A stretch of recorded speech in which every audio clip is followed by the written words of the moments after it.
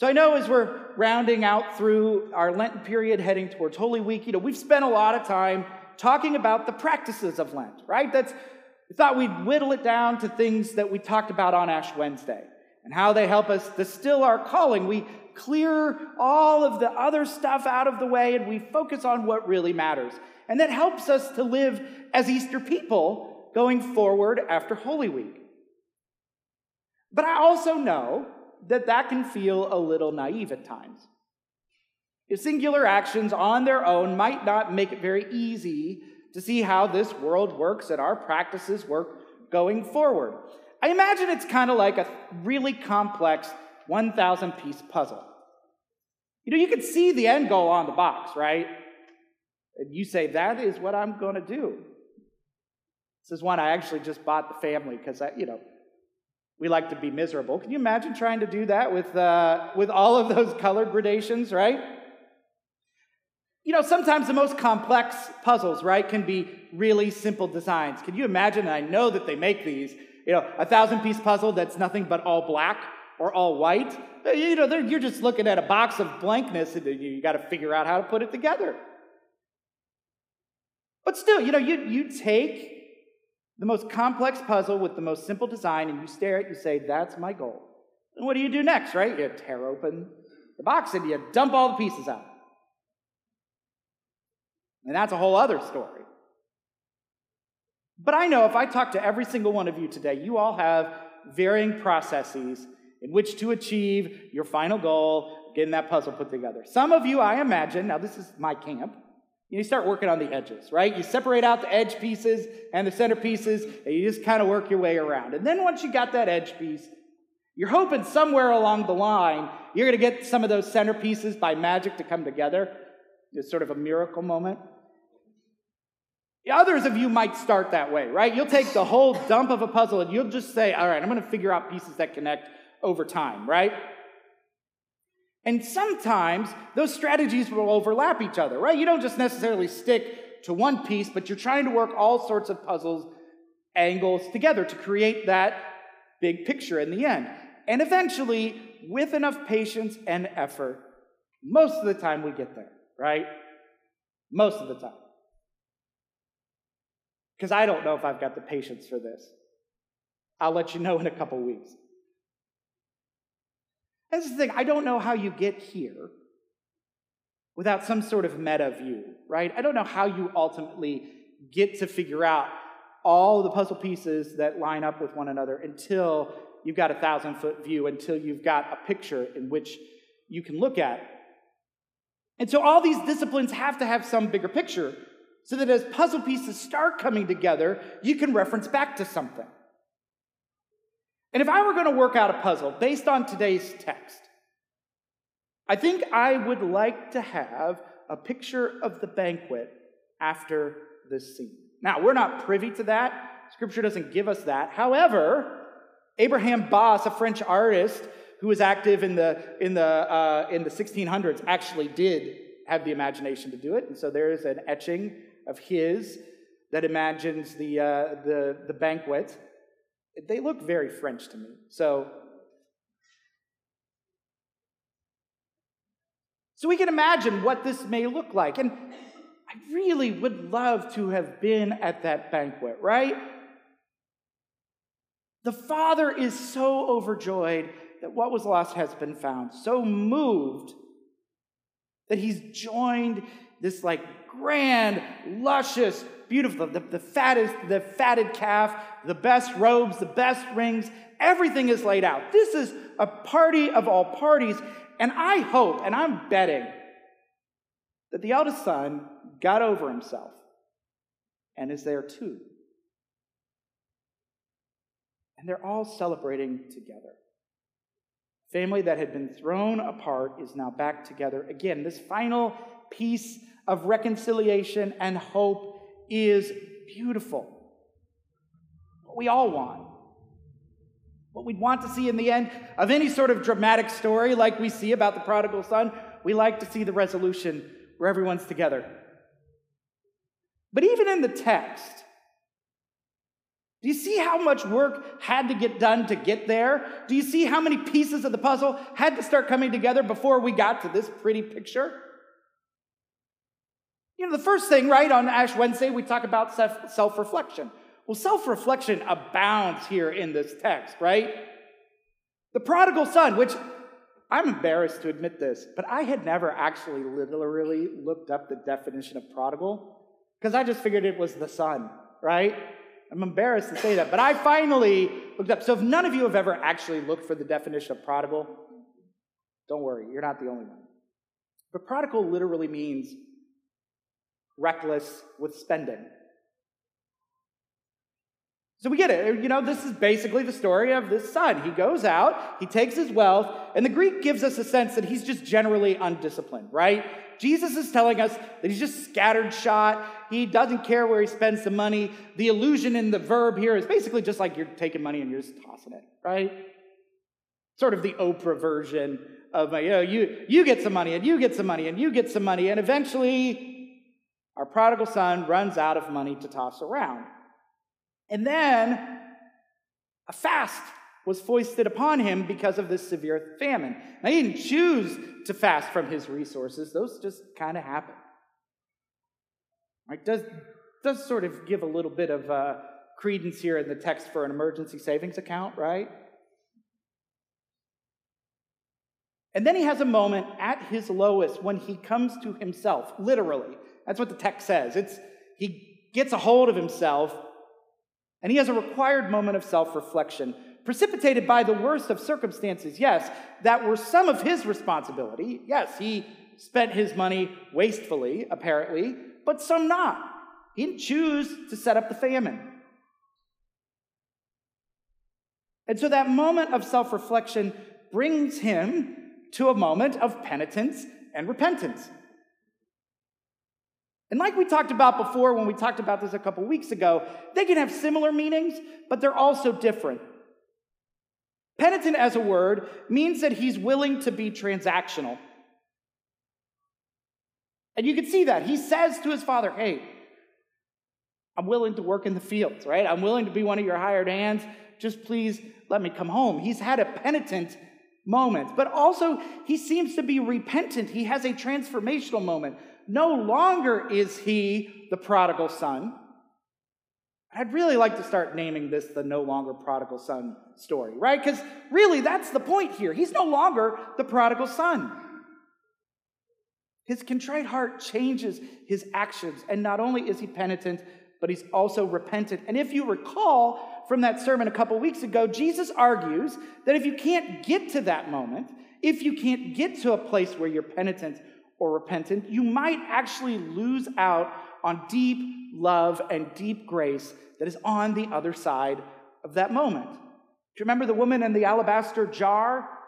And Jesus said, when folks feel the depth of their brokenness more, they feel the depths of grace even more. So you can see we have all of our Lenten story all kind of bundled up here, and then we get to see these beautiful works of love, don't we? And there's two important works of love here that really are represented through the Father's actions. To the no longer prodigal son, we see this lavish love coming after repentance. It would have been easy to presume, and as a father, and I could feel the sense of, well, tough luck, kid. I gave you all your inheritance.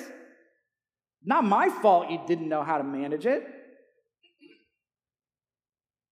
I think about this, right? You take an inheritance, and it's like, you know what I'm going to do is I'm going to invest it in this really cool product, right? And it's like, oh, great, and then it loses all the money, right? And then all of a sudden it's like, well, now I need to go back home because now I've got nothing. You can hear the story of somebody saying, oh, hey, these are your decisions. This is your choice. This is your responsibility. You can't come back. But instead, the Father offers the choicest of all that there is to offer without even a single hesitation. The word here for compassion, it's one of my favorite words in all of the New Testament.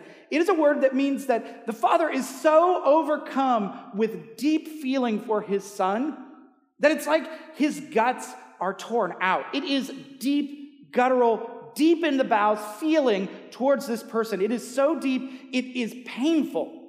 And he is so overwhelmed by this compassion for his Son that his feet cannot help but sprint out to meet him when he's still far away.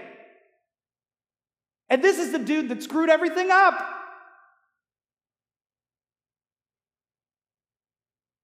And that's the easy one, right? We like that. That's an easy one to say, oh, that's totally a work of love. But there's also a deep work of love with the elder son. Because it seems like the elder son knows himself pretty well, right? He works hard, man. And he feels like that's worth something. He stood up tall all the time. He did what he was supposed to do, even to the point of accusing himself as a slave, which, goodness gracious, man, get a hold of yourself. And so now, he is super unrepentant. He wants what's his. He hadn't even gotten a goat to hang out with his buddies. And now, this guy who had, screwed up everything, gets a fatted calf and really nice robes and everything. What is this about? And moreover, if you notice this, and I think this is great, because for goodness sakes, we've probably been on both sides of this, he doubles down on his brother. You notice that? In the early part of the reading, there is literally nothing related to prostitution, right? The words that are used that Jesus describes the prodigal at that moment is really just spendthrifting, right? But yet the brother decides to insert this little piece. Did you know, Dad? Right? If any of you have siblings, you know this argument, right? This is no new territory. It might not be prostitution, but listen, I've seen this all the time in my own kids, 8 and 6. You'd think each of them were destroying the house at any given moment, right? So not only am I the good kid, the eldest son says, but that other person is really, really, really bad. And you notice what the father's response is? The response is just as loving, I think, to the no longer prodigal, but it's different. It's a gentle reminder that while, yes, he has much, it's not just his alone. This whole idea of all that is mine is yours means that it is still the Father's and not just the Son's.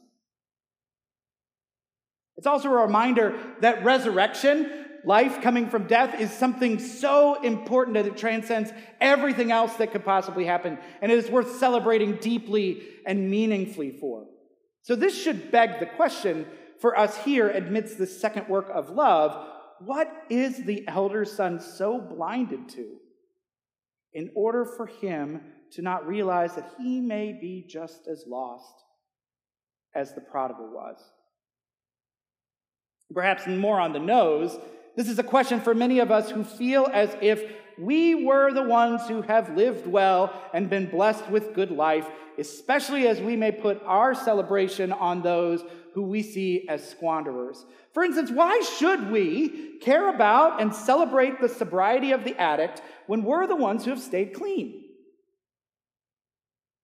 Why should we provide for those who were squanderers when we've worked really hard? Why should we care about folks receiving a living wage when, you know what, they didn't go to school long enough? They didn't do enough.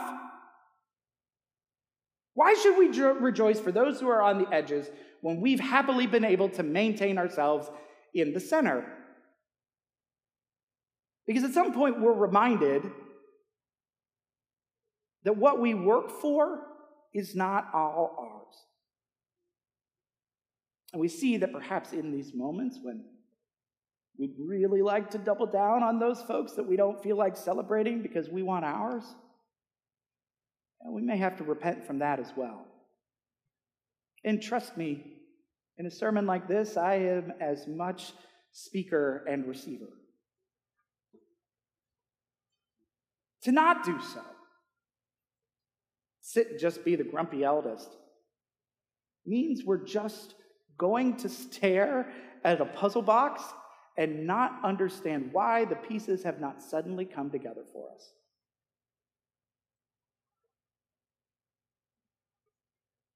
What if we did work on putting the puzzle pieces together? What if we actually did all the work? At our session meeting on Tuesday, as we've been working through some devotions, I brought one of my favorite books of all time that talks about worship and mission and all of that. This is one of the quotes from that book. The liturgical assembly is never just what it appears to be.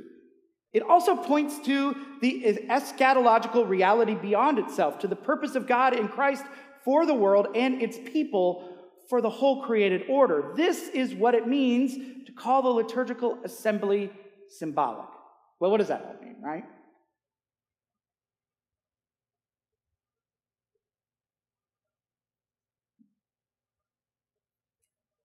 That's a great puzzle to put together, isn't it? Everyone comes together. Again, I'm really betting on the elder son to have kind of gotten over himself, and he's there too. Although I can't tell in the painting if that's the case or not. But what would it be like if everybody gathered together? Everybody was forgiven. Everybody was released from their penitential needs, and they were given grace. Well, that's a pretty amazing world, isn't it? Now, I like to talk about 04, a world where everyone respects each other's ways.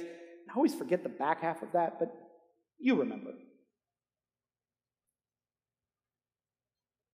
That's what we do here every Sunday. That's what we do together all the time. When we gather and we talk about these things and we enact these things through prayer and response and singing, we get to create a world that looks a bit like this. Now, sure, when we're here every Sunday and we do these prayers and we do these practices, it is like staring at a bunch of puzzle pieces without an ultimate goal, right? That would be really hard to do if all you've got is 1,000 puzzle pieces and you don't know what the final picture looks like.